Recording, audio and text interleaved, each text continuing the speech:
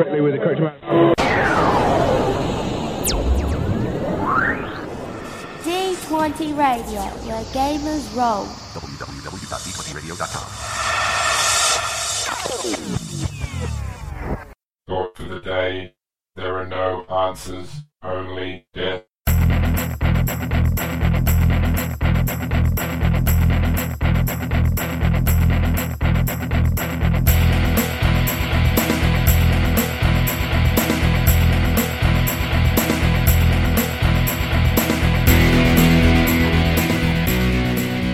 Hello, Drill Barons, and welcome to episode 59 of the Grimdark Podcast. This is James. And this is Mike. If you're joining our show for the first time, we're a podcast devoted to role-playing in the 41st millennium, using the Warhammer 40k systems created by Fantasy Flight Games. Each episode we cover a different game system, and today we'll be covering Black Crusade.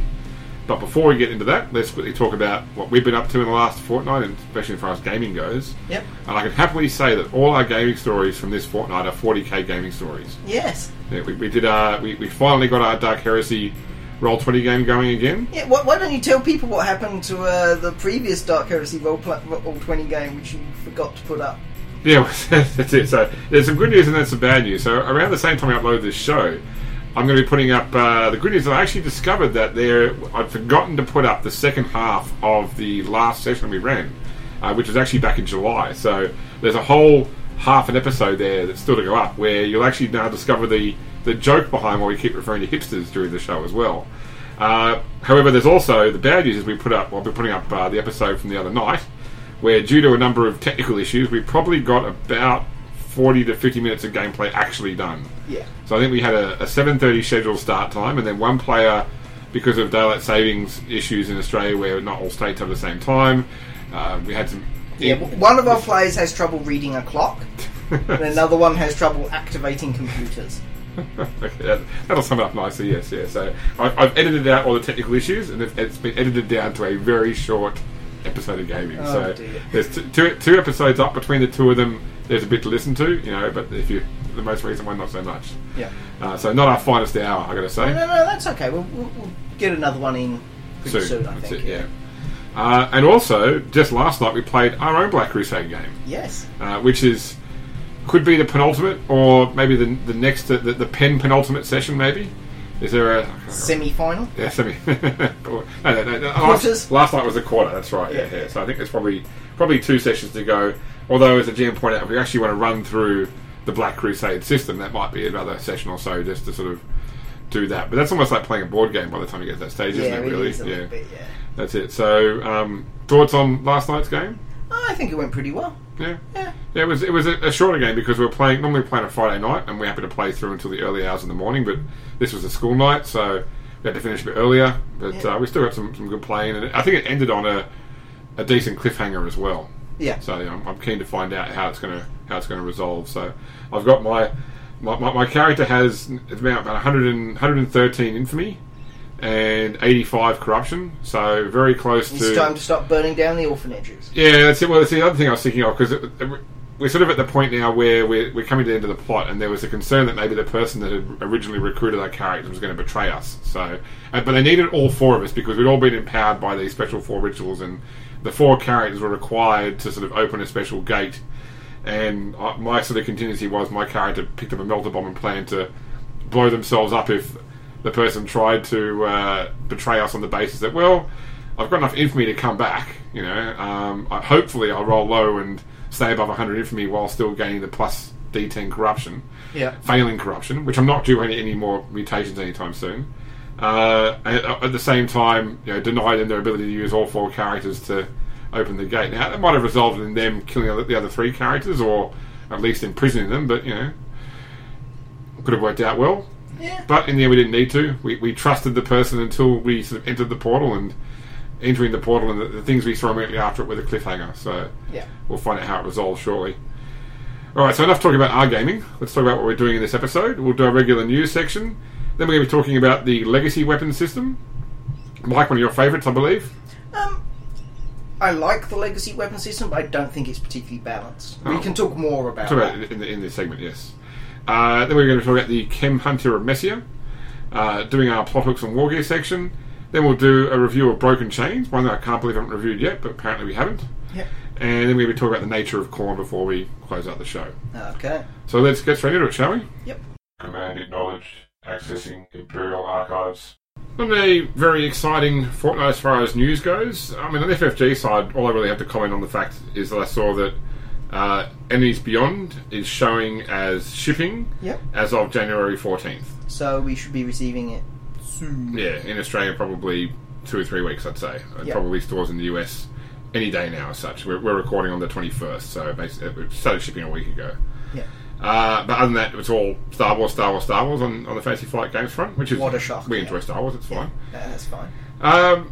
All quiet from the Games Workshop side as well. Even chasing Games Workshop rumours, nothing really came out of them. Yeah, I mean, to be honest, the start of the year is always a quiet time because quite a few of them are on holiday. Yeah. There was some more release stuff about the fact that Adeptus Titanicus will be one of the first games to be released by Specialist Games because the guy in charge of Specialist Games absolutely loves the game, and it will be essentially it's the original precursor to Epic, but it will be going back more to its roots of Titans versus Titans rather than bringing troops and tanks into it.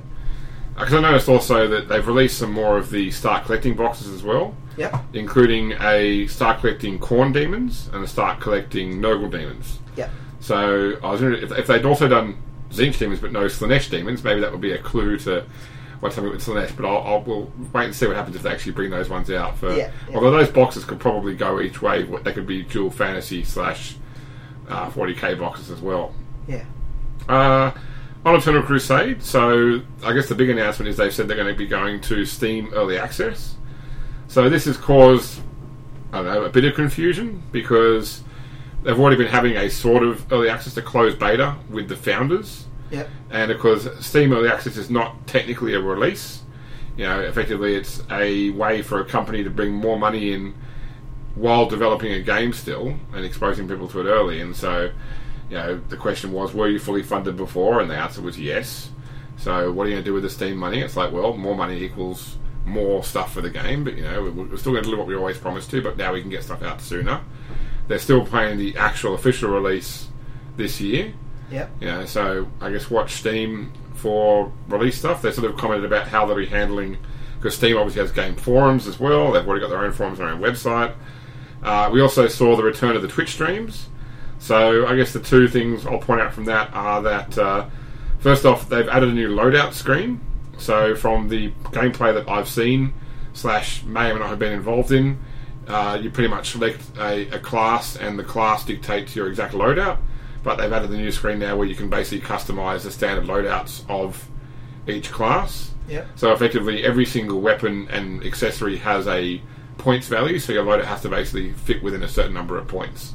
So if you want a more powerful weapon, you might have to forgo, you know, some of the accessory items you have as well, that sort of thing. Plus they gave us a first look at the Power Fist. So the Power Fist seems to be incredibly powerful against other characters, but incredibly slow, i.e. incredibly easy to dodge as well. So it's got a whole sort of a wind up, you know, it's almost like Haymaker sort of gives the wrong impression, but the character's got a very big sort of wind up and strike. But I did notice it can do pretty hefty damage to vehicles as well. So for all my complaints about having my las cannon turned away by the vehicle's hull, maybe I was doing the wrong thing. I should run up and punching it with a Power Fist, maybe. It's the best way to take out a tank, to punch it. As we've covered on this show earlier as well. But that's really it for the news side, I guess. So we'll just sort of keep watching things and tracking the various rumour sites to get more information in the future, but otherwise we'll just wait and see. So let's get on to our part of the show. Knowledge is power. Hide it well. Alright, let's start talking about Black Crusade, and in particular the legacy weapon system. So this was presented as an option in the Tome of Blood.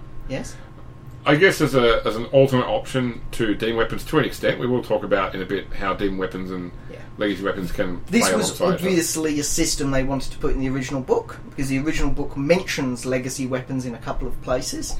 But I guess it must have been taken out because of on the cutting room floor, that's it. So, Mike, you want to start off? What actually is a legacy weapon? A legacy weapon is sort of the signature non-demon weapon of a character. So, Abaddon is well known for not just his sword, Draknien, or whatever the hell it's called. He's also well renowned for the lightning claw that used to belong to Horus, that, he stole. That's it, Angron had Gorechild and Gorefather, and Gorechild subsequently went to Khan the Betrayer, so these are... They're weapons that are almost as well known as the person that carries them. That's it. So, legacy weapons themselves carry a few basic traits. Yeah. First off, they add half the infamy bonus of the wielder to damage and penetration. Yes. If they had the primitive quality previously, they lose it. There's only a 10% chance of being destroyed by a power field. And I'll also point out there's actually a sidebar in Tome of Blood about repairing damaged weapons, because a legacy weapon is a big deal, and even a 1 in 10 chance of being destroyed by a power field is still it's still pretty bad. Yeah. But, think Lord of the Rings. You can actually take this item and repair it. Saying it's destroyed, could just mean it's out for the current combat until a few tech use tests later. It's all back together again. And there's also the consideration that the weapon itself is automatically treated as being 1 step higher in craftsmanship than it was previously, basically. Yeah. So there's basically 3 ways to get a legacy weapon. The first is you can acquire it at character creation as one of your base acquisitions. Yes. Now, it's automatically considered 1 step less available than the weapon it's based on. Okay. I think we should go more into depth about how you can do this. If it's just a chainsword, you can just do it for free. Yeah. Doesn't cost you one of your choices of gear items. It's just something that you have. If it has particular traits that are considered rare, like power or blast. Yeah, so it's accurate, blast, concussive, felling, force, maximal, melter, power field, razor sharp, spray, storm, or warp weapon. It counts as one of your gear selections. Okay. So if you started with it already, so say you're a Chaos Sorcerer and you start with a full sword, for one item selection, you can make that full sword your legacy weapon. Yeah, it's one item selection per trait that it has. Yes. Yeah. If you don't have the weapon already, you can also acquire it as a thing, as a base weapon equal to its availability plus 1 step. Yep. Plus an additional step if it's heavy or has any of those traits as well, basically. That's it. Yeah. So, if your character has a chainsword, as we said, you can have it for free. It's a legacy weapon. That's it. Yeah. No problem. It's got none of those traits, so yeah. Not a problem. If your character wants a plasma pistol to make it a legacy weapon, they don't already have one. Yeah, so it's got maximal, for example. It's got maximal, so it's going to cost 1 selection point there, and you have to acquire it as well as an item at 1 step higher rarity. Yeah. So there's a chance it will cost you 2 of your selection items to get a legacy weapon plasma pistol at the start. Yes. Unless you somehow already started with one because of your career. That's it. Now, if you do have a weapon that you've acquired at the start, you get to either roll or choose from the legacy weapon history table. Yes. And I guess, like, the history table you find to be quite balanced, do you? Mostly. Yeah. I think there are a couple which you might go, for example, there's Legacy of Conquest, which every time you complete a compact and you gain infamy, you gain an additional point, which can lead that character to breaking away from others quite fast. But 1 extra point isn't a lot. No, and it does mean that you don't get one of the other abilities, which are generally more useful from a turn-to-turn situation. Yeah. I think there's Legacy of Excess as well, which is a little bit powerful, which is every time you pass a ballistic skill or weapon skill check, whichever is used for that weapon, you get an extra degree of success. Yep. So if you've got lightning attack, that can be quite scary. Or a burst weapon.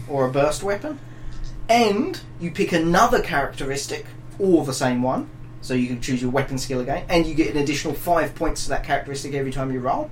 Okay. But anytime you fail that roll by 4 degrees, you get some corruption. Okay, so there is a slight drawback to it, but if you pick a stat which has already got quite a high chance already, so say you've got 70 weapon skill and you choose weapon skill, you increase it to 75. Yeah. But it's unlikely you're ever going to fail that by 4 degrees of success. I think that's one of the histories as well, which benefits you if you have the hatred talent. Yes. Especially if you're a Khorne character with the Purity of Aggression mutation who gets hatred everyone. Yeah. So I even double checked. I thought maybe the mutation just says you're treated as having you hate everyone, but no, it says you gain the talent hatred, everyone, and of course enemy, everyone. Yeah. But that's quite powerful there. Now it does also specify that you have a limit of one legacy weapon, at character creation, because generally speaking, you have a limit of one legacy weapon per character. That's right, exactly right. We'll talk about dual wielding later on, but the whole point is that not many people are known for their arsenal. If they have a legacy weapon, it's because that weapon's what they use all the time, basically. Yeah. Okay, so the second way to get a legacy weapon is to elevate it, basically. So you have an item that you've always carried since the start of the campaign, and you figure that this weapon has become part of your character's style and story.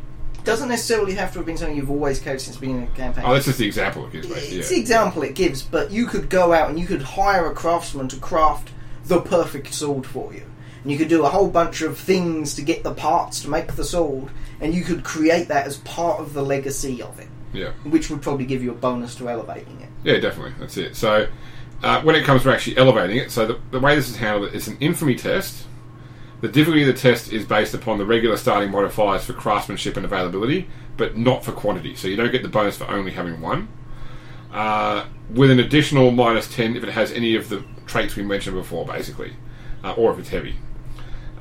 So, I guess if you're looking at a weapon which is normally unique or near unique, it's no reason you wouldn't, because you don't get the availability bonus, so the quantity bonus anyway. That's right. But you just have to keep in mind that some weapons are going to be very, very difficult to elevate. So if you had a heavy plasma cannon, which is heavy, maximal, blast, you're looking at a pretty major penalty to your roll. That's it. And if you do fail the roll, you can reattempt it, but not until your infamy has increased. Yeah. So you need to have had done something else before you have the opportunity.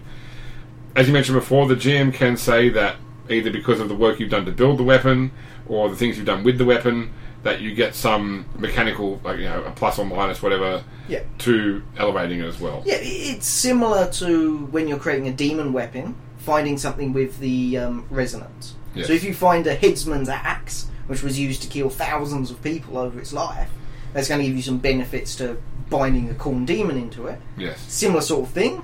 If it's a well-known axe on this world or across the Screaming Vortex, it will be easier to make it a legacy weapon. That's it.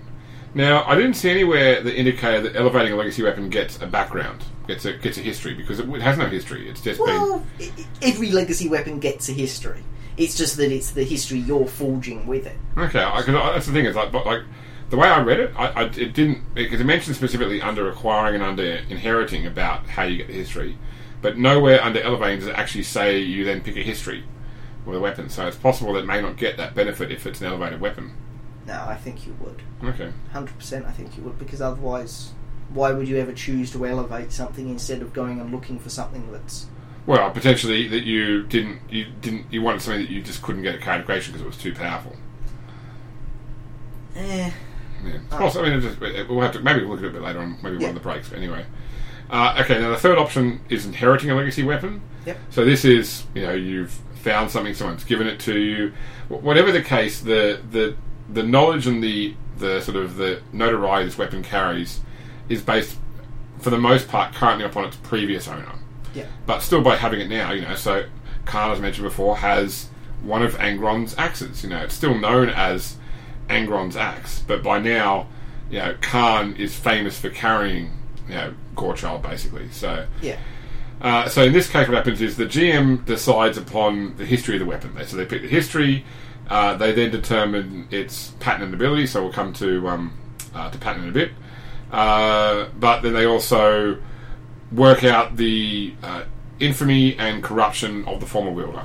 Yep. Now, the new wielder, they use, for the purposes of working out what the weapon has, its current corruption. If their corruption happens to be higher, then what happens is every time they use it in combat, the weapon gains one corruption point until it catches up with the new wielder's corruption. Yep. It also mentions that the new wielder can, once per session, make an infamy test using the infamy score of the former wielder. The drawback is if they fail the test by 3 or more degrees of failure, effectively people see them as not worthy of wielding that weapon as such, and they actually lose D5 infamy. Yeah. There's no mention of what happens if the new wielder has a higher infamy than the old wielder did.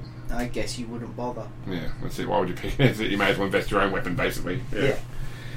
Okay, so that's how you actually get the weapon. Now, there's ways you actually develop the weapon as well. So, as you hit the 20, 40, 60, and 80 corruption point barriers, the weapon itself gains a new legacy ability. Yeah. Okay, and starting with the first one, it actually gains what's known as a pattern. So, I guess a pattern really shapes the way the abilities of this weapon are going to pan out. There are 5 in the book. There's bellicose, vigilant, artful, merciless, and versatile. Yeah. And the patterns basically give you, along with a description of the way the weapon sort of is designed, also gives you a chart you roll on to work out which abilities it gets at, the 20, 40, 60, 80 mark, basically. Yep. Now, you can use your infamy to adjust this roll. Yep, your infamy bonus, you can adjust this dice roll. So Yeah, if you roll a 3 and you've got an infamy bonus of 3, you can change that from 1 to 6, basically. 1 to 6. Yeah, and that's only a D10 roll. Yeah. So pretty much by the time you get to like 4 or 5, and you've got like say 5 infamy, then you can choose whatever you get. pretty much choose whatever you want as such, or see how you roll anyway. But you get a lot more control over it. And I think a lot of the sort of abilities are.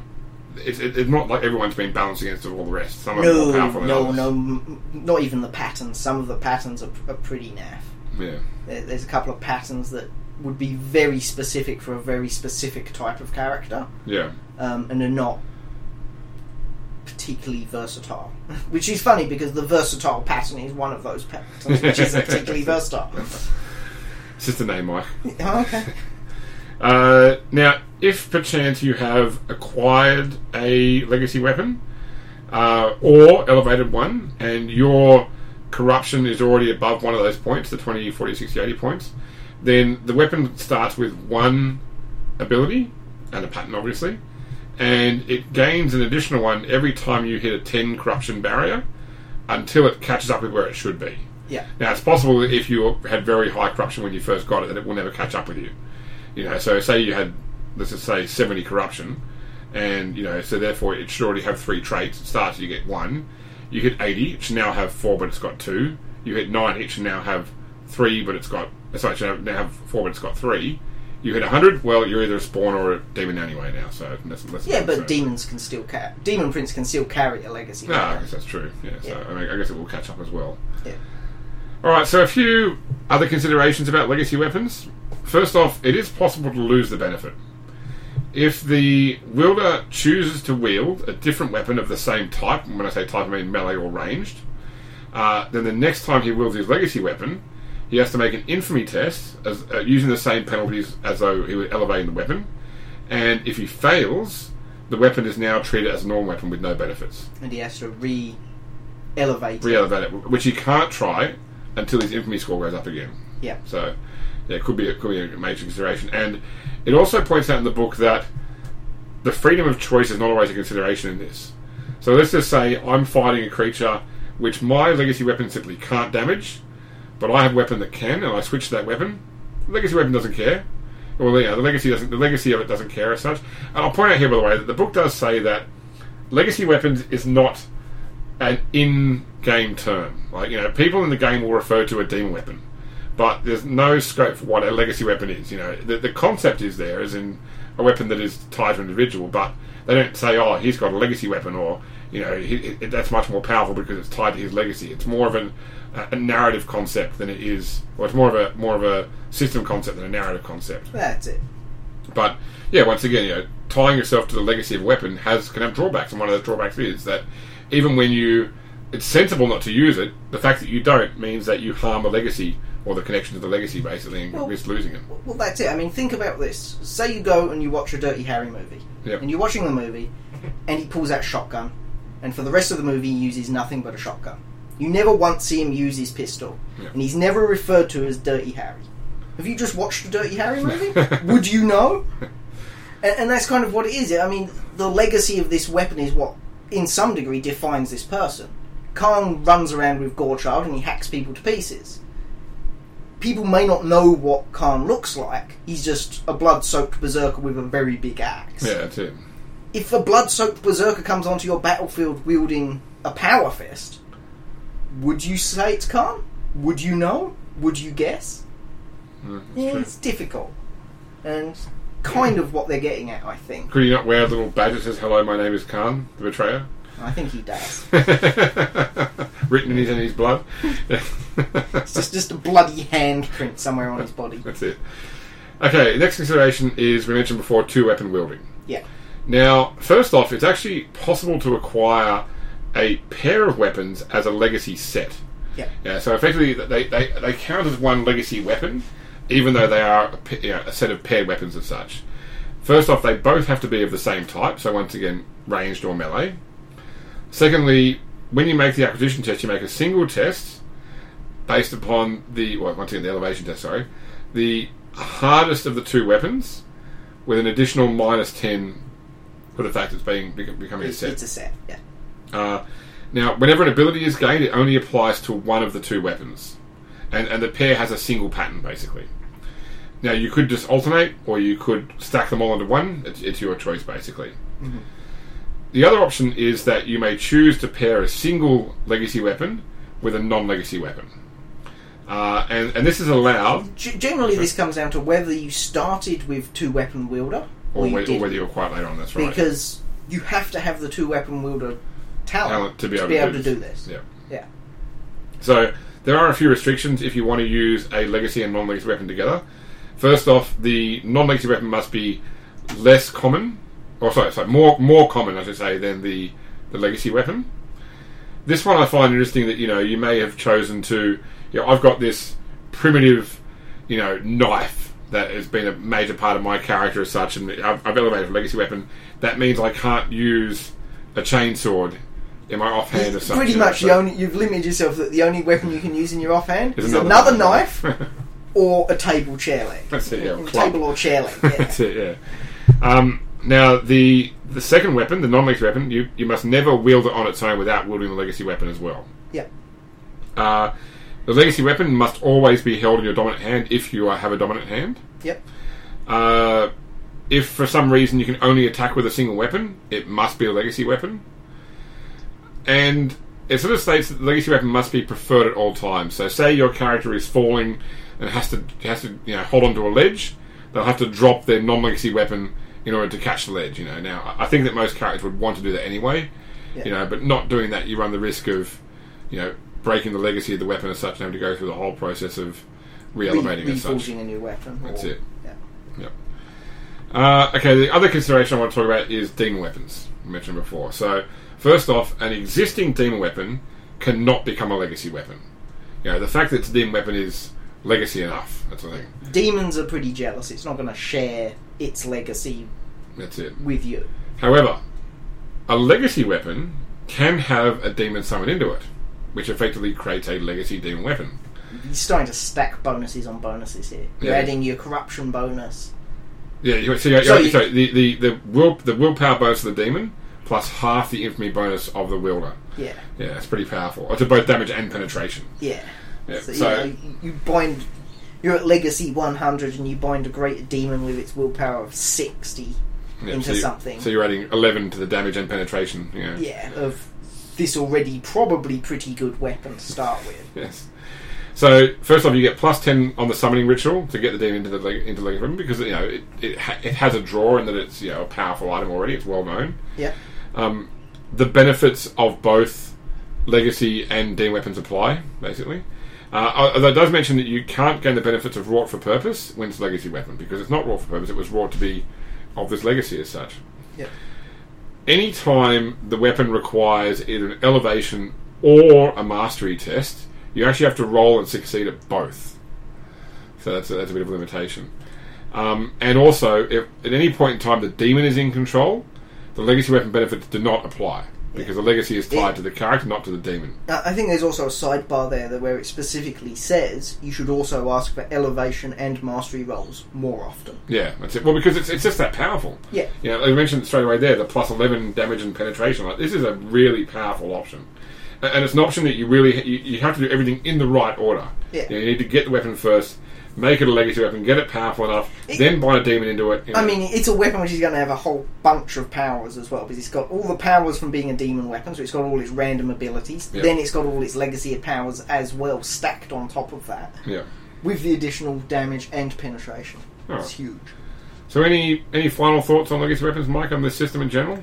I think the GM should probably have some go in it. They should certainly be able to have a chat about it first and sort it out. Yeah. Yeah. Okay. Yeah. I think that, as I said, it's one of those systems where it's not been actively balanced for every single option. Yeah. But I think that, you don't need to necessarily say, okay, this person wants a legacy weapon, so everyone in the group should get a legacy weapon. Yeah. Black Crusade is not a game that is built around balance. The fact that you've got Marines alongside human heretics, it means that everybody is good at their thing, and this makes potentially a combat wombat even more powerful at their, at their thing. Yeah. All right, let's move on. Okay. All supplicants report to the Administratum for career assignment. Let's get into our career discussion now. Yep. And we are talking about the Chem Hunter of Messia, which is from the Tome of Blood as well. Yes. One of the sort of interesting choices I thought in the corn book, because first off, it's not corn aligned, it's one of the unaligned options. Do you feel it fit well within the Tome of Blood in general? This one's a little bit odd. I felt it was more closer to what I would have considered a Slaanesh. Yeah? Like, it's all about the drug use and thing, but I suppose that the violent combat is certainly there. I just feel that a character which starts off as a Chem Hunter could go either way. Yeah, this is so reminiscent for me of the Mad Max film. Oh, definitely. Yeah, especially the new one, Mad Max Fury Road. Like, if it almost makes you want to, make a campaign like, okay, you're all Chem Hunters of Messia, and we're doing, there's Bullet Town and there's all this sort of stuff. So, they are basically a group from Messia, which is a blasted world of pretty much toxic chemical regions where there's only literally the two major cities on the poles. Yep. But there's promethium to be found. Guzzling, you might call it if you want to use a Mad Max term. And of course, you've got these the drill barons who extract it, and the Chem Hunters are individuals. The Outriders. Yeah, the Outriders, the individuals who are hired to see to the safety of the operation. Now, these guys are reckless. They take risks. They take drugs. Effectively because the planet is swarming with mutants. Yes, like millions of mutants, hordes of mutants, to the point that they are essentially zombie apocalypse mutants. That's it, and the environment is basically toxic anyway. So they can adapt themselves to it. They can also create drugs from the various chemicals that exist in the environment to make them even more powerful as well. So, overall, they are survivalists. Yes. In terms of their role in the Screaming Vortex, once they leave Messia, they are still, reckless survivalists. They make good mercenaries, and good bodyguards as well, specifically. Yeah. And they're just insanely violent, and hyped up on combat drugs. Probably addicted to combat drugs a lot of the time as well. And sadly for them, a little bit, resistant to combat drugs to an extent. Yes. So getting into their actual traits, they have two traits. First off is habitual user. This one's quite nice because it means the benefit of drugs is actually improved. So first off, when they take drugs that give them a skill bonus, it gives them an additional +10. If the drugs give them a characteristic bonus, it gives them an additional +1. And if there's a dice roll for the duration, they add an extra dice to the duration. Yeah. So despite the fact that the text describes them as building up a resilience to it, it actually means that they are more susceptible to the drug dose, basically. Yeah, it affects them better. They know how to use the drugs properly. As a drawback, they take a -10 on top of whatever the regular penalties are to their willpower rolls in order to resist addiction. Yes, they're usually addicted to everything they're taking. That's it. Their second trait is called Taste of Home. So this means that when they use the chemicals and Messia that they basically brewed up, effectively one dose gives them +1 in natural strength, +1 in natural toughness, and it lasts for 2d10 minutes. Yeah. It says they can take multiple doses. So any more than 2 doses gives them the frenzy talent for the duration, but also requires a +20 toughness check to avoid taking 1d10 energy damage. Yeah. And that goes down by additional -10 for every additional dose. So it doesn't say it, but I sort of take it to mean that you would take more doses because you'd stack the unnatural strength and toughness, would you say, or? I'd say that you're getting close to the end of the duration, and you decide to take another dose. Okay, so your first dose lasts 2d10 minutes, it only lasts 7 minutes, you're at 6 minutes, I'll take another dose. You then gain the frenzy talent, it lasts another 2d10 minutes. Yeah. You roll 11, You go on another 10 minutes, then you go, I'm going to take a third dose, fourth dose, fifth dose, just to get yourself through whatever this extended. So you wouldn't stack the unnatural strength. I wouldn't unstack the unnatural strength attack because it'd get pretty potent pretty quickly, especially if they're also using Slug and Friends on and a huge cocktail of drugs. It's all mainlined. Exactly. Yeah, and I mean there's some cybernetics which would be beautiful for this character. There's the inbuilt drug injector. Yeah. This character is built for that thing. You would have at least one of them, probably several. Yeah, I got to say, like, looking at the picture in the book, they've got this little sort of tank on their hip, which has sort of got like a logo on it. It looks like a Prometheum tank from a flamer. So I don't care what it says. I'm sure that one of the ingredients in their chemical mix from Messier is Prometheum. Probably, yeah. Or a Prometheum byproduct. It does also say that when non-Camarades of Messier take this particular drug, that they don't get these benefits. In fact, they take more energy damage. Yes. That their bodies just aren't ready for the assault of it. So, which once again leads me to believe there's more Prometheum in there as well. Yeah. Okay, so let's talk about building a Chem Hunter of Messier. They start with a lot of skills. They do start with a lot of skill. And it's funny, like normally with combat characters, I find a few skills, lots of talents. This time around, I actually went with a lot of skills. Talents-wise, okay, I'm getting ahead of ourselves. Let's start with characters right now. They are combat characters. Yeah. They get bonuses to weapon skill, ballistic skill, strength, toughness. They would have to be probably the most relevant stats. Yeah. If you want a non-combat stat, I'd say probably perception. I'd say agility. Agility, you reckon? Okay. Yeah, well, they're outriders. They should be able to drive something. Yeah. Okay, well, they start with pilot ground vehicle. Yeah. Okay. But you're going to want them to make them pretty good at riding their bikes or dune buggies or whatever the hell they've built. Okay. I mean, I went with perception because of like the survivalist sort of side as well. Well, that's it. If they're riding horses or horse equivalent, I don't know that there is a horse equivalent on Messier. You'd use perception because it's based off survival. Yeah. From the riding skills based in the Slanesh book. Yeah. But for vehicles, agility. That's it.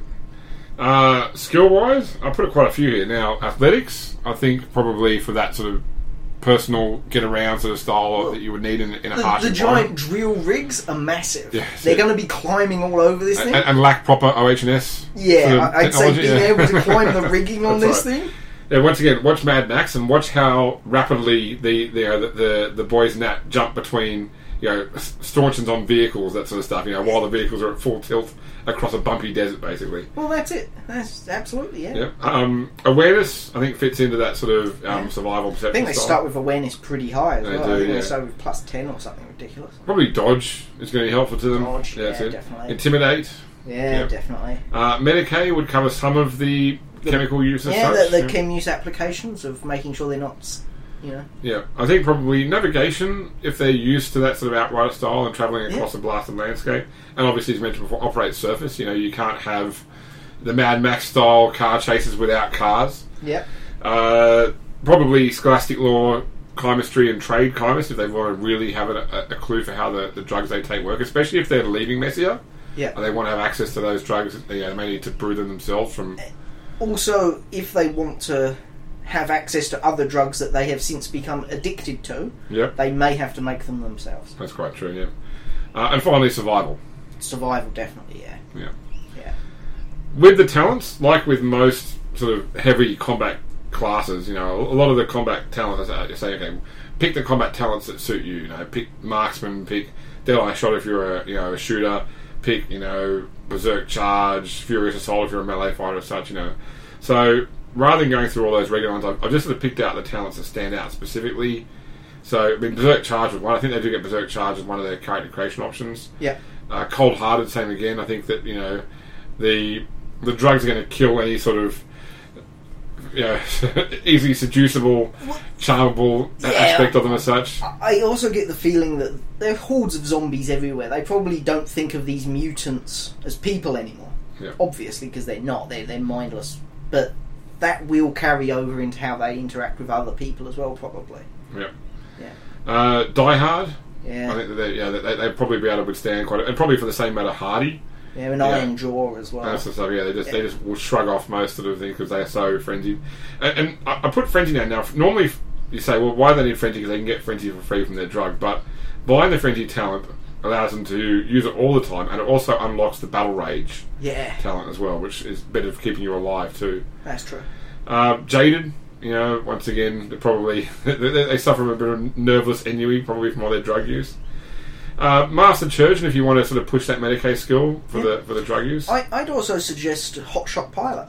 Yeah? I think that this class, if your group needs someone who can pilot things, and you don't have a Pirate of the Ragged Helix, which I think is the only other really pilot class in this setting, Yeah, these guys are your best bet. that's it. I think out of the, those are the two best pilots.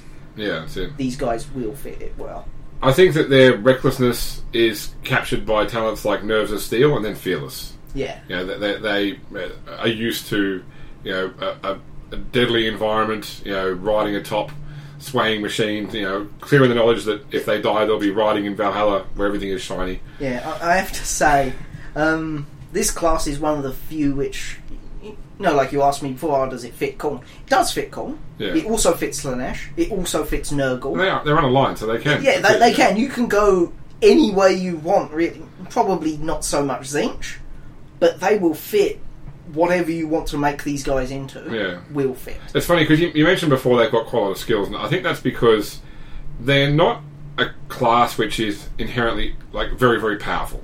No. Okay, so obviously when you look at the classes in the tome books, they have a leg up on starting characters from regular Black Crusade. They have the experience boost, basically. With the Marines from iconic chapters like Thousand Suns, Death Guard, the reasoning is very clear. Yeah. With the human heretics like Magisters of Kassal are, the creme de la creme of that particular society as such. These guys are almost like street level thugs. But they're the best street level thugs there are. Yeah, These are guys who are so good, who've been out there on the drill rig so often they've earned enough money to get off of their scumhole planet. Yeah, that's it. I think obviously that their massive skill and talent set is how that's represented. There'll probably be lots of Camp Hunters and Messier which are a lot less than the player character version. Oh, certainly a lot less, yes. That's it, the younger ones as such. These, I think you'd probably find these guys would be the equivalent of drill barons. These are sort of at that stage where they are warlords in their own right, but they've decided to leave the planet. That's it, yeah. Yeah. And just to finish off talents as well, I thought the last talent I put down, I don't put this one down very regularly, is Sound Constitution. Yeah. Yeah, and the thematics of Sound Constitution fits what they are. I mean, just one extra wound, it's always good for everybody. Everyone can benefit from extra wounds, but I think that the concept of someone who has become so resilient to such a deadly environment... Especially if you look at their starting gear, Yeah. they're the only class in the entire game that starts with no armour. Nothing, not even flak. Yeah. So, an armoured warrior could be potentially an option for them as well, yeah. Yeah. Yeah. Yeah, definitely. So, tips for playing Camp Hunter and Messier. I mean, you got to remember that these guys have become addicted to combat drugs specifically, and combat drugs are not built around making you a congenial, nice, productive member of society. Yeah. Unless your society is one of incredible violence. Like Messier. That's right, yeah. So where the planets send out drill barons to mine all the Promethium, and the entire entertainment system is built around gladiatorial pits. That's it, yeah. Don't forget as well, they are so reckless. There's no fear in them as such. That they are willing to try anything, to throw themselves at any challenge as such, because they've always survived in the past. Yeah. There's nothing that you could throw at them today that's going to be worse than what they've already endured up until this point. Yeah. And I guess there is I know we introduced some honor among thieves, but they come from a mercenary background. They can be employed and they will work for people as well. I suppose they'd be the sort of type. They'd be the sort of character who will happily work with someone who is clearly their superior, but would not work for someone who they see as much weaker than them. Because I mean, even the drill barons are not just suave merchants who hire bodyguards to protect them. They are these guys who have grown powerful enough to own their own rig. That's it, yeah. So they respect power and, pity the weak, yeah, as it were. Any other thoughts on the Camp Hunters, Mike? The only thing I would say is if someone chooses to have one of these characters, you have to go to Messier. Yeah. You have to expose them to that setting, because Messier, I think, of all the worlds they've written in their books, I think Messier is one of the best. Yeah. It's so well written. The idea of it, and just go watch some zombie movies, Land of the Dead, that sort of thing, and you'll get a good feeling of what it's like. Yeah, definitely. Okay, well let's put that into our plot hook, shall we? Yeah. Come right next. Okay, so let's close out the Chem Hunter and move on to the next bit. Okay. Attention, loyal servants of the Imperium. Stand by to receive orders. So on that, let's talk about using Messier as a plot hook rather than actually just, do my regular read-off of a short story. Yeah. Let's imagine for a sec that your group has gotten to the point where you're very close to the Black Crusade, and part of kitting out your forces is that you need a whole load of Promethium. Yeah. And Messier is a very good place to get Promethium from. It's also a very good place to get soldiers from. That's true. Yeah. Or to get hordes of mutants from that you just funnel into a ship and you keep in the holds, throw them down some raw meat every so often, dump them on the planet, watch them go to work. That's it. So, once again, you got to remember that the cream of Messier's elite are not sort of, foppish nobles who deal in trade, that sort of stuff. They are hardened drill barons. Yeah, who order other drill barons around. Yeah, that's it. Yeah, they are Master Blaster. That's it, Master. That's it. Yeah, who runs Bartertown? Master Blaster runs Bartertown. That's it. Yeah. So, and that's what you need. You need to evoke that with taking your group to Messier, because. Well, that's it. Because this isn't like going to some of the other worlds where you deal with the nobles. These are people who are powerful enough to actually challenge a warlord.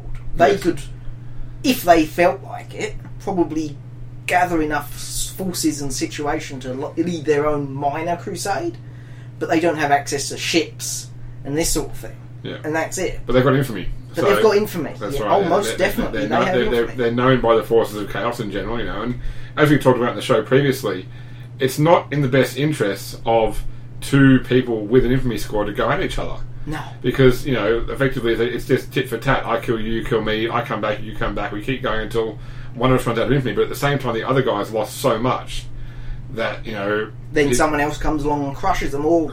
More to the point, their dreams of glory of leading a Black Crusade are done and dusted, because they're going to waste so many resources doing it. That's right. And gain so much corruption too. Yeah, so you're actually, as hard as this is going to be, especially for the Khorne aligned amongst you, you're going to have to somehow negotiate with these crazy berserkers and hardened drill barons to get what you want without engaging in too much violence. Yeah, that's it. I mean, there will be violence involved, absolutely. Yeah, in fact, potentially, in order to deal with you first, they may want to actually see you have to prove your prowess. Yeah, which to make it worth their while. May well lead to either going into the wastes and bringing back one of the drills which has been lost, or fighting in their arena pits, or doing any of these sorts of things. Yeah. Yeah. So I mean, Messier, as you said in itself, is a great location to be in a group to. Whether or not you have, a person that wants to make one of these as such, it's a good opportunity to. Absolutely, and you're right. I mean, fuel is an obvious choice to go there for, but there are other things you can get there. There's people, there's mutants, there's equipment, chemicals.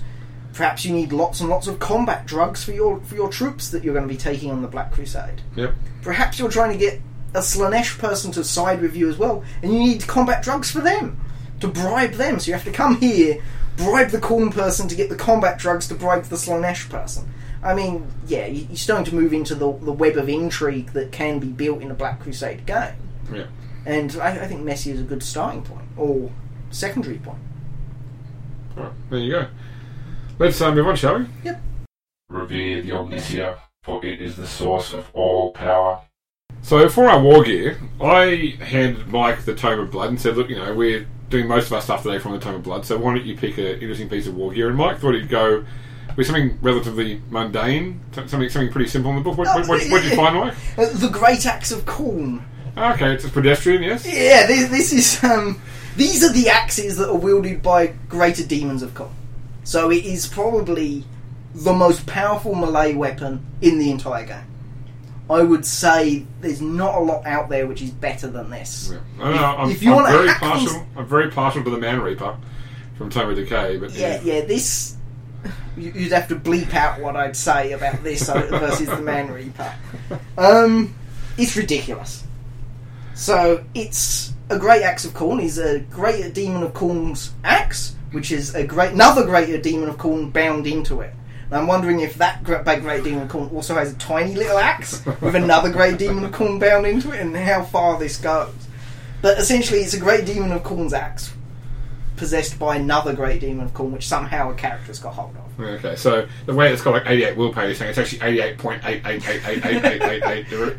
For eternity, yes. That's right. So, yeah, it's got willpower of 88 and abiding strength of 5. It has the 3 abilities fueled by slaughter, which means that every time you kill something with it, you get healed. Yep. Impossibly sharp, meaning if you do enough successes, its penetration's doubled. So that penetration... that's razor sharp, isn't it? Possibly, I think it's even more than that. Oh, no, that's right. Impossibly sharp means that it automatically penetrates all armour, warp weapon, and armour counts for nothing. No, that's right, sorry. So yes, its penetration is infinite. Yep. And Skull Taker, which means it's very good at cutting people's heads off. Obviously. That's it. You need that, you know. It also grants whoever's carrying it the Frenzy and Lightning Assault talents. Lightning attack. Lightning attack. Yep. So yeah, you're going to be cutting lots of heads off with it. Yeah. And, 1d10 plus 2 damage? Well, to start with, it's a two-handed weapon. Yeah. You have to have minimum strength bonus of 10 just to pick it up and use it. Yeah. And you have to have the Mark of Khorne. And it does a mundane 3d10 damage. Yep. With Devastating 2. So, when you start wading into groups of troops, you're going to be hacking them up even more. Yep. Proven 4, so the minimum you can roll is 12 plus that willpower bonus of 8, so, minimum 20 damage. Plus your minimum strength bonus of 10, so minimum 30 damage, ignoring all armour. But it is unbalanced. So you can't parry. Can't parry with it. Yeah, this makes me think of the opening scene of Lord of the Rings, where Sauron pretty much wades into the troops, and every blow just sends people flying. Yeah, you hit someone with this axe, you're taking their head off, or you're reducing them to a fine paste. Yeah. And availability is ubiquitous? Availability is you can't roll for this. It's something that you have to do a quest to find, or somehow create yourself. Okay, nice. But considering you're going to be binding a willpower 88 demon into the damn thing, making it yourself might be a bit tough. Yeah. Just a touch. Maybe if you bind that 88 willpower demon into it, it's already got one of these, you just take it off them. Well... That does raise the question of who's binding these demons into these axes for the original demons. Yeah, that's it. Alright then, let's move on, shall we? Yeah. My lord, the information you requested is now available for your review. So, today's review is going to be about Broken Chains. And keep in mind, this is an adventure module, so there's going to be some spoilers. And Mike, you didn't actually play Broken Chains with us, did you? No, I didn't get to play it. No, so Broken Chains was, I believe, a free RPG Day module that may have actually come out just before Black Crusade did at Gen Con that year, basically. So it was sort of the first chance players got to, because there was no beta process for Black Crusade, it just came out. Yeah. And even now, Broken Chains is a game that I would recommend anybody who is starting a new Black Crusade game consider running for their group. It can be run standalone. It does have pre-generated characters, so that there's 4 in the main book. So you've basically got a Forsaken, a Renegade, a Chosen, and a Heretic. Yep. And then you've got, I think you can get 2 more characters as downloadable characters from the website.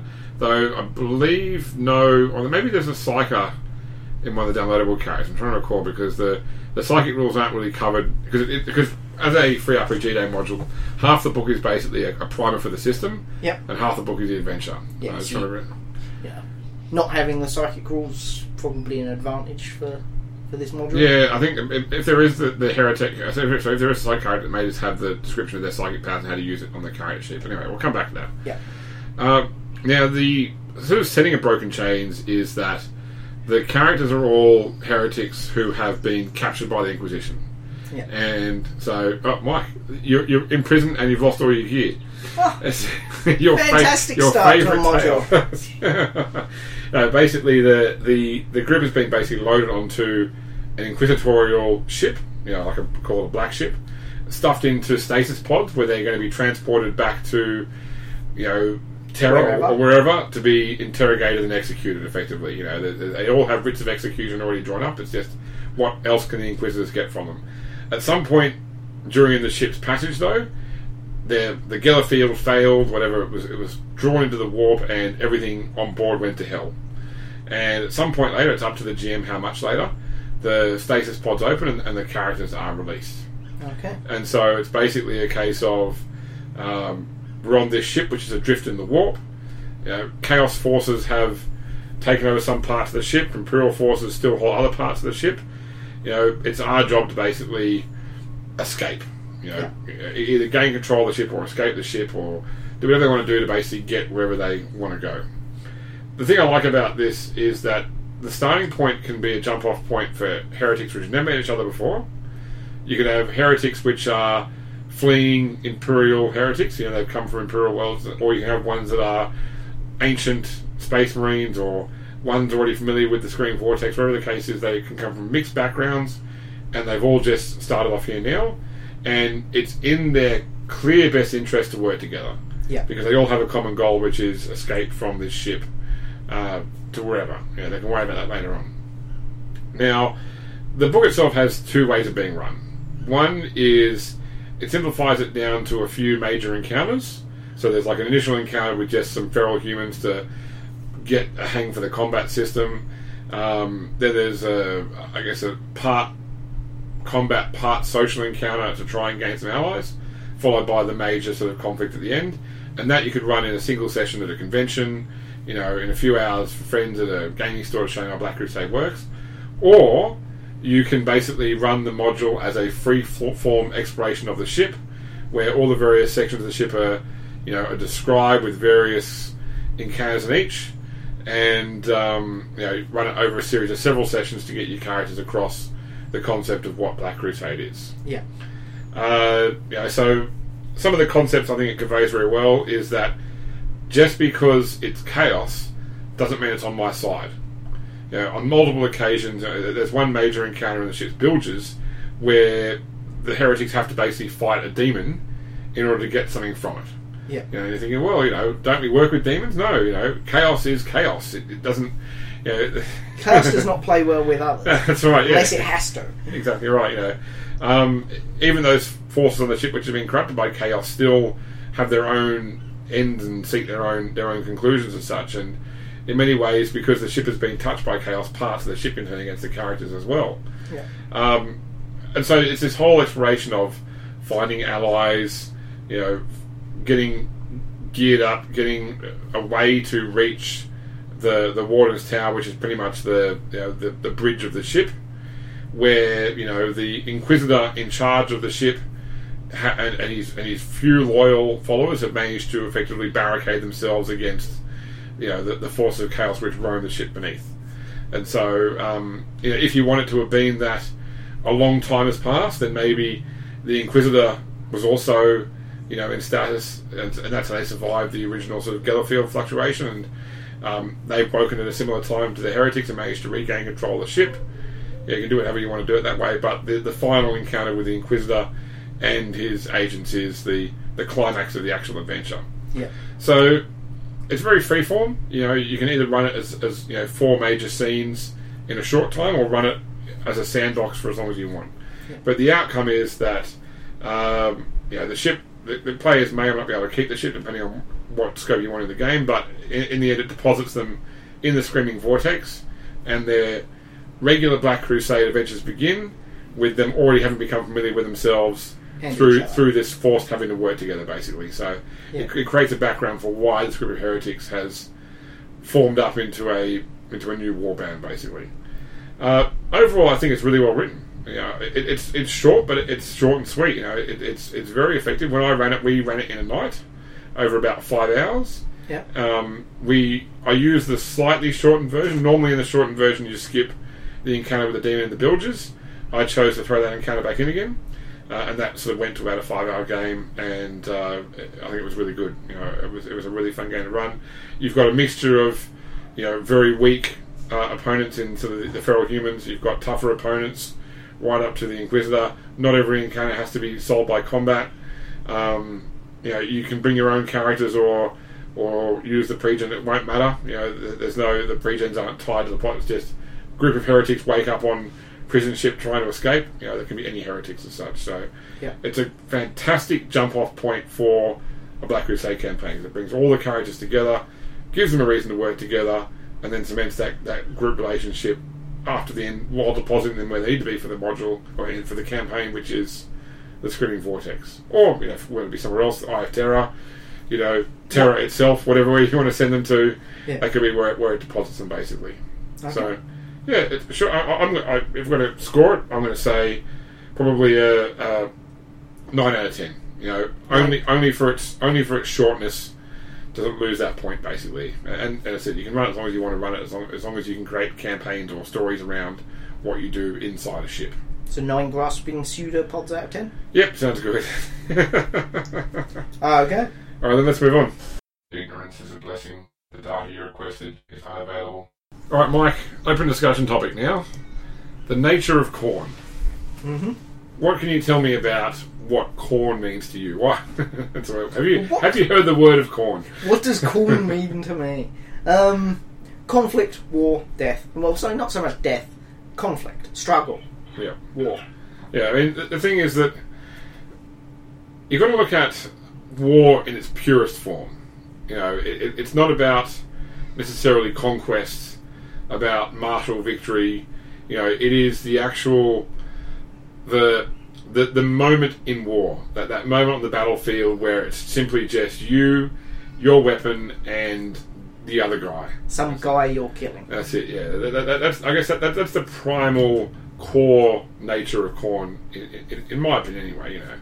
And we always sort of talk about with the various chaos gods when we start talking about defining their nature. That here is the bulk standard. Okay, so Nurgle, it's all about disease. Tzeentch, it's all about magic, or Slaanesh, it's all about sex, and but it's really more about this and the other. Khorne doesn't really need too many embellishments, really, does it? I think Khorne is probably the most straightforward of all of them to get. Yeah, it's the easiest to understand. Khorne is killing the other guy. Yeah, That's it.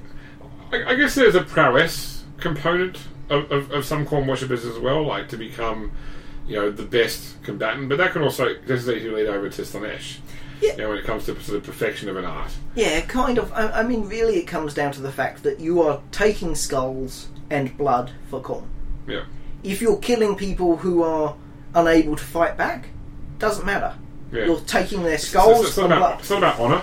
It's not about honour. Very often, for those who start worshipping Khorne, it starts off about honour. It starts off about being the best warrior, but as the saying goes, Khorne cares not for whence the blood flows, so long as it flows. Yeah. He doesn't care whose skulls they are, so long as there are skulls. Yeah, it would not be uncommon in a battlefield for Khorne's forces to fall upon each other once the battle is done. Until Khorne's thirst is sated, which almost never is. The death must keep flowing as such. Absolutely. I've so many times I talk about the great audiobooks that follow Khan the Betrayer. Yeah. But I always think back to one scene where pretty much in the scope of the story, Khan is on a ship with other Chaos Space Marines. It's a Dark Angel ship, and is it Azrael? I think Azrael is the Dark Angel's one of the key leaders now. Khan is hunting him down through the ship, and at one point, he's rushing down a corridor, and there is a firefight between Chaos and Imperial forces, and Khan's coming from behind the Imperial forces. He just cuts them down as he runs past, and the sort of Chaos Space Marines cheer and say, "Khan, join us in the next battle." And Khan cuts them down and just keeps going. Yeah, it's just well, Khan is the classic example because the World Eaters Legion was broken up into loads of war bands instead of being a legion because of Khan. Yeah, they're fighting against Emperor's children on a planet. very frozen planet. Night comes, anyone who's inside a building survives, anyone who's outside dies. Yeah. So everyone goes into buildings, and Khan gets angry that the fighting has stopped, so he walks around setting fire to every building. Yeah. Then there's no choice but to continue fighting. What a dick. Pretty much, yeah. And that's the way Khorne is. If the fighting stops for any reason other than the fact that the enemy are all dead, there's a problem. Yeah. So, if you're playing a character who worships Khorne, Yeah. how do you portray that worship in your character? What is it you have to do to... so, for example, let's talk about our own Black Crusade game. Yeah. So we basically have one character who is focused on each of the Chaos Gods. Mhm. And in the case of Khorne, it's Lee's character who is initially known as the Colonel. Yep. Who is The Colonel of Khorne. Yep, the Colonel of Khorne. Yes, you coined that particular phrase, and I bet Lee wishes she'd chosen General or something else now. But Some other rank. That's yes. right. But so she was a former Imperial Colonel who became disenfranchised with the establishment, maybe, or for whatever reason has fled the Imperium and now seeks the glory of war inside the Screaming Vortex. And you know, she does still, I think. Well, she initially did sort of follow the honour, but that's decayed over time. Yep. You know, to when the game we played, you know, literally as recently as last night, she sort of like that. We came across two sides fighting, and she's just like, I'm going to pick a side, and I'm going to just join them, and I'm just going to kill everyone on the other side. You know, it's not based upon who's the strongest or who's weak. It's just the side that I pick. Yeah. You know, I just want to be killing people. I feel better when I'm killing people. You know, Yeah. so. I think that's probably the best way to do it. You should start off with why your character has decided to go with Khorne. You know, Yes. martial aspect, whatever. Then, as your corruption goes up, you should become more and more unhinged. It should become less about whatever it originally was, the honour or the glory or the proving you're better or whatever that. And it becomes less about that and more about killing people. Yeah, there's this school of thought that, and I'm not by no means an expert, but apparently that the way that serial killers often work is they have a very specific target set. Yeah. And as their psychosis deepens, that target set starts to grow, you know, such. So initially, you know, they're angry at their mother, so they choose to murder women, you know, of a similar age, Similar such hair look. colour, that sort of thing, as Yeah. their mother, and then that doesn't satiate them, so they open it up to women who don't look like their mother but are the same age. Then it's just all women. Then it's just whoever I can, you know, find in order to satiate my bloodlust as such, you know. So Yeah. and I think that the corruption of a worshipper of Khorne will follow a similar path. It's like, you know, right now my anger is towards this. You know, I chose Khorne so I could defeat this. Yeah. And this has just grown to the point you get purity of aggression, and your hatred is now everyone. Yeah. It's just- Originally, I started following Khorne because I wanted to be the greatest warrior on my home planet. Then I wanted to prove that not only was I the greatest warrior on my home planet, but the ruling class of my home planet needs to fall so that my people can be, you know, released. yes. But you know what? My people didn't help me, so they have to be killed as well. And it just gets worse and worse and worse. And it's that sort of situation. Alright, so how do you play a follower of Khorne then, who doesn't just constantly run into combat all the time? Because that can be, and we talked about it before, in a game It's where... exceptionally disruptive. Yeah, in a game where some people might not want to fight, all it takes is one person that wants to, and everything becomes a fight. So how do you temper that in a game when you're playing a follower of Khorne? It depends how far you've gone. Yeah, It depends how far you've fallen towards Khorne. yeah. Um, Because you can still play the fighting this will be beneath me. yes, Yeah. absolutely. Khorne doesn't care, but I do, where the skulls come from. It can also be a case that you can play well, I'm not going to start any fights, but if a battle starts, I'm going to make sure that absolutely nobody walks away from this, Yeah. other than me and my side. Or it could simply be the temperance of, by holding my tongue now, by holding my sword now, greater battles will come. Yeah. Yeah, it's not about manipulating. It's not about, because Khorne and Tzeentch are quite opposed in. So which are the opposed ones in the rule system of Black Crusade? It's not Okay, so necessarily- it's Khorne is opposed to Slaanesh and Tzeentch. yeah, So originally, in the original game, each god had one diametric opposition. That's it, yeah. So it was Khorne as opposed to Slaanesh, Nurgle as opposed to Tzeentch. Yeah. But they've broadened that. Yeah. Because I mean, Khorne hates the Magic caster. yeah, and the magic, and also the sort of the scheme. Yeah. The whole convoluted nature of things to bring about a conclusion. Essentially, Khorne hates everyone. He even hates Nurgle. Yeah. Because Nurgle's all about the pain and the suffering instead of just killing them now, getting it over and done with. You know, Slaanesh is too much about the foppish whims, and even when they are fighting, they're too much about the pain and suffering instead of killing them now and getting it over and done with. And they hate Tzeentch because Tzeentch is all about these schemes and doing things and maybe not even fighting at all when it should be about killing them now and getting it over and done with. Yeah. And that other follower of Khorne, they don't kill them now in exactly the same way as me, so they're not as good as me, therefore they should just kill them now and get it over and done with. I mean, even going back to the example of the audiobook I mentioned before, where Khan's hunting Azrael, at the end of the story, he basically discovers that he was brought here by a demon of Tzeentch, and was basically, the demon of Tzeentch was trying to bring those two together so they would fight. And he's so enraged by the fact that he is a pawn in someone else's game that he just turns on the demon. Yeah. That becomes the focus of his aggression. Yeah. Not his original target. So Yeah, I think that's it, because if your character was the sort of Khornate follower who just goes, enemy, I'm just going to charge them now and hack at them until I die. Cornish follow, Mike. Yes. Khornate follower. Yes, if they're a small farmer from near the Devon area. Oh, aye, yeah, I'm going to kill you. Yes, if they were a Khornate follower who's just going to throw themselves and expend their lives cheaply, Yeah. they wouldn't have got to the situation where they earned any infamy.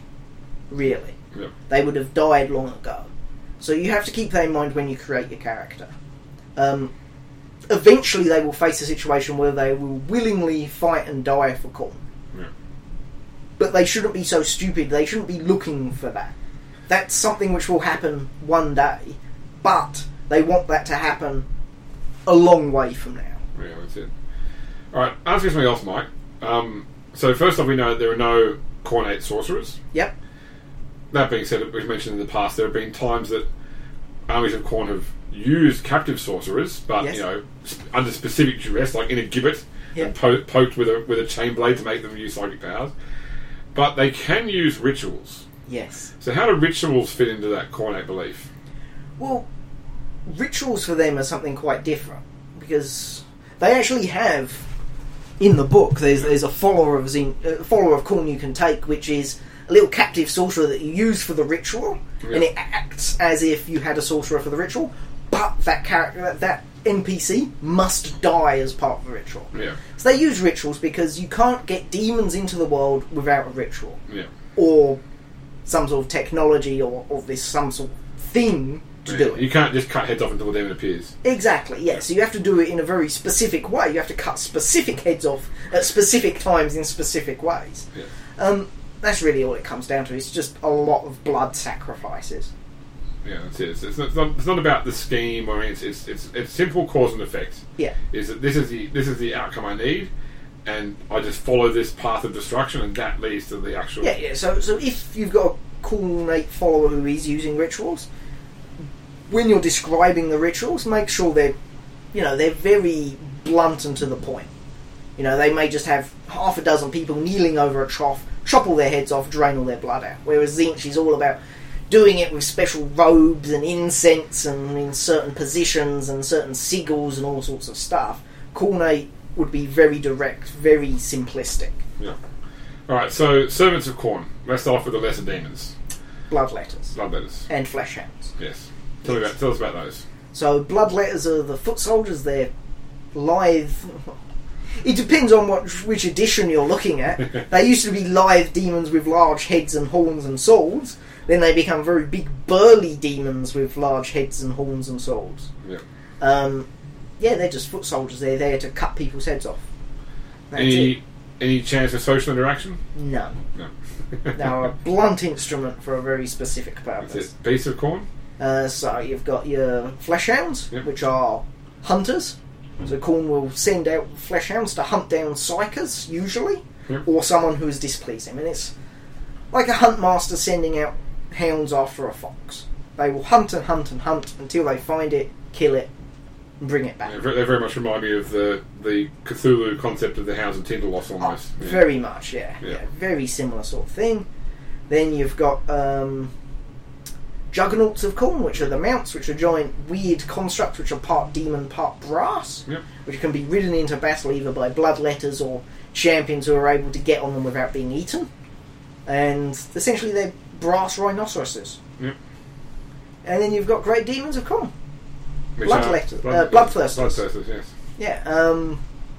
Yeah, again, none of the demons are particularly good at plans and schemes. Maybe a demon prince, which is, kept some of its sanity, but it's unlikely. Yeah. They're a blunt instrument, or a possibly sharp one. Yes. What was the miniature they brought out a while ago that was the big sort of chaos, like Khorne thing with a tank body sort of thing? Oh, that's not a Tower of Skulls, Lord of Battle. Okay, yeah. So the Lord of Battle is one of their demon engines. Then they've got loads of demon engines. Khorne was always lots of demon engines. Which is funny because when you look at the construction demon engines, it fits very well into the artificer side of Tzeentch worship. Yeah. But I guess that war machines are a big part of the Khorne army, basically. Like they probably make the greatest use of things like tanks, mechanized components and such, like juggernauts are themselves, almost part mechanical. It's like a brass instrument as such, like a clockwork. And that I think stylistically fits in very well with Khorne as well. It's sort of, I think about sort of the Faustian concept of hell sometimes, or actually, what are some good examples? Like you see these movies where hell is represented as this sort of unfeeling machine, So look at Mutant Chronicles, the Mutant Chronicles film, where all these horrific things are generated just by a nefarious machine. It doesn't care or think or plan. It simply serves a purpose and generates horrific, zombies as such in the context of that movie as such. And I see that style fits very well into Khorne as well. I know that in an earlier game I ran during the Unbound series, we decided to have as a narrative part of the game an STC machine that was originally designed to build tanks, like churn out Chimeras and Leman Russes, be corrupted by Khorne, and it's now churning out demonic tanks and such, and that fits very well into the Khorne army and the Khorne style as well. Yeah, definitely, yes. So anything else we can really say about worshippers of Khorne or Khorne himself? Khorne cares not for where the blood flows, as long as it flows. That's right. Yeah. I mean that's it. Skulls for the Skull Throne. Blood for the Blood God. Yeah. I mean, really, if you're playing a follower of Khorne, you've got a pretty clear-cut role about what you're doing. I mean, ranged combat's still certainly within the realm of possibility, but mostly you're going to be getting up close and hacking things into tiny little bits. Yeah. There's not much more than that. Not really. Okay, well, let's move on to closing out the show, shall we? Okay.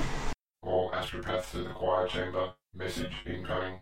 Okay, so as the last thing in the show, we normally talk about feedback or other sort of comments that we received during the last couple of weeks. Yep. And we've had a few things come through here, basically. So I'll start off with what we're going to defer. So we did get an email during the last fortnight from, I believe it was Finban. Let's double check. Let me look back through my notes.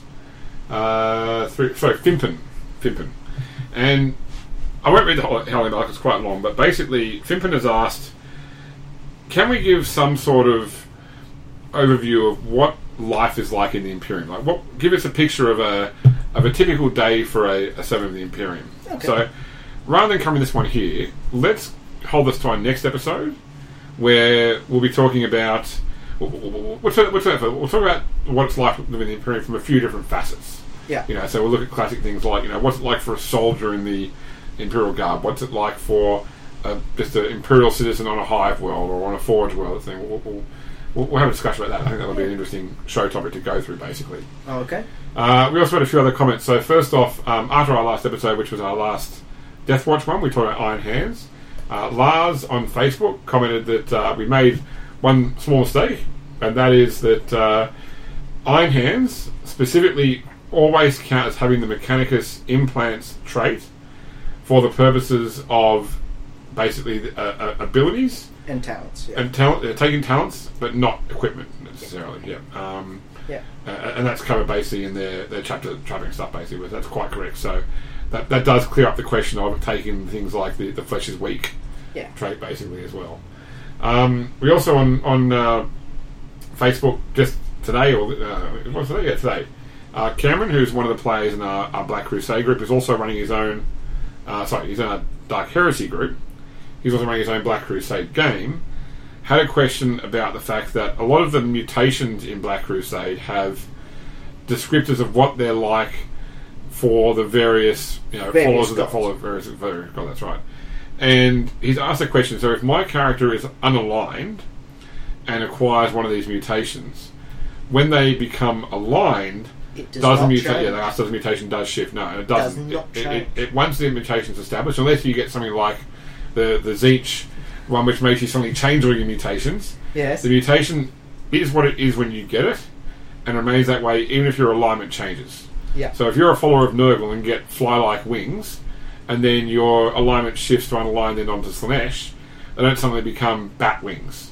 They remain Dragonfly wings. Dragonfly wings. Sorry. Dragonfly wings. No, I can't remember what the Slash description. I think it's like shimmering pinions, which could be anything. Really. Okay, let's say you become a Tzeentch follower. They don't become feathered wings. Yeah. Okay. So it's bat wings for corn. Sorry, yeah. That's right. Yeah.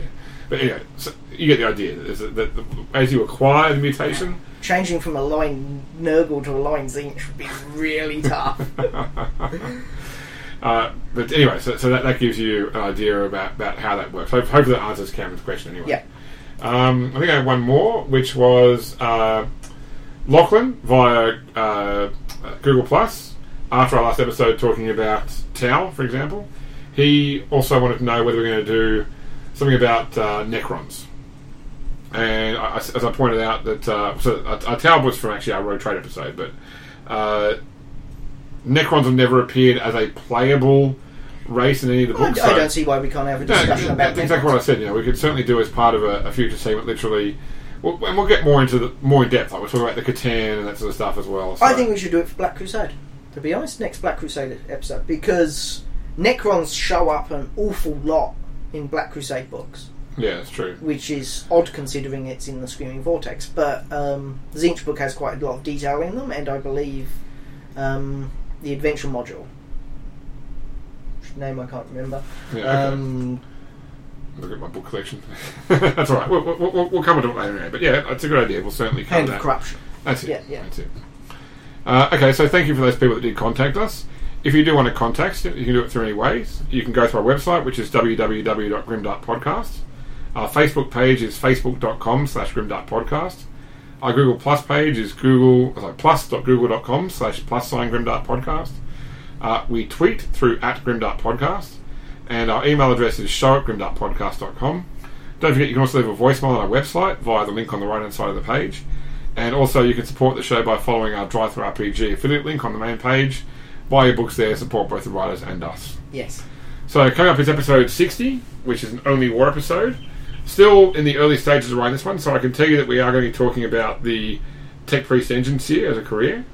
And we're going to be covering off that topic on life as Imperial Citizen. But I'm still working out what system we want to cover and what we're going to review. Okay. So we may end up reviewing it once again, because I think last time we did Only War, we covered the Astra Militarum book. No, we did. That's what we know. We did Astra Tempestus. Yeah, we did the Militarum Tempestus. Tempestus Militarum. That's the one. Yeah. Anyway, so whatever they've called the Imperial Guard now. No, the Stormtroopers. Oh. That's it. But we'll find something else within the setting that fits into Imperial Guard. Actually, someone's asked us whether we would do the Uplifting Primer. Might talk about the Uplifting Primer as well, yeah. and the other one, the Departmentum Unitorium book as well. Yeah. So maybe we can dig those out and do that. Sounds good. Hopefully you'll join us then, if you enjoy Only War or the system in general. Hopefully you've enjoyed today's episode. Thank you for listening. Thank you, Mike, for taking part. It's always a lot of fun to talk about Black Crusade and some of the really nasty Chaos Gods, as opposed to those really nice ones. Yeah. And we will catch you next time. This podcast is not endorsed by or affiliated with Games Workshop or Fantasy Flight Games. Warhammer 40,000, Dark Heresy, Rogue Trader, Deathwatch, Black Crusade, Only War, Eternal Crusade, and all associated properties are trademark and/or copyright of Games Workshop Limited. Fantasy Flight Games is a trademark of Fantasy Flight Publishing Inc. All other materials are trademark and/or copyright of their respective owners. All original content is copyright of the Grimdark Podcast. All rights are reserved by the respective owners. Our theme music comes from Mebius Musicali, music.mebio.com.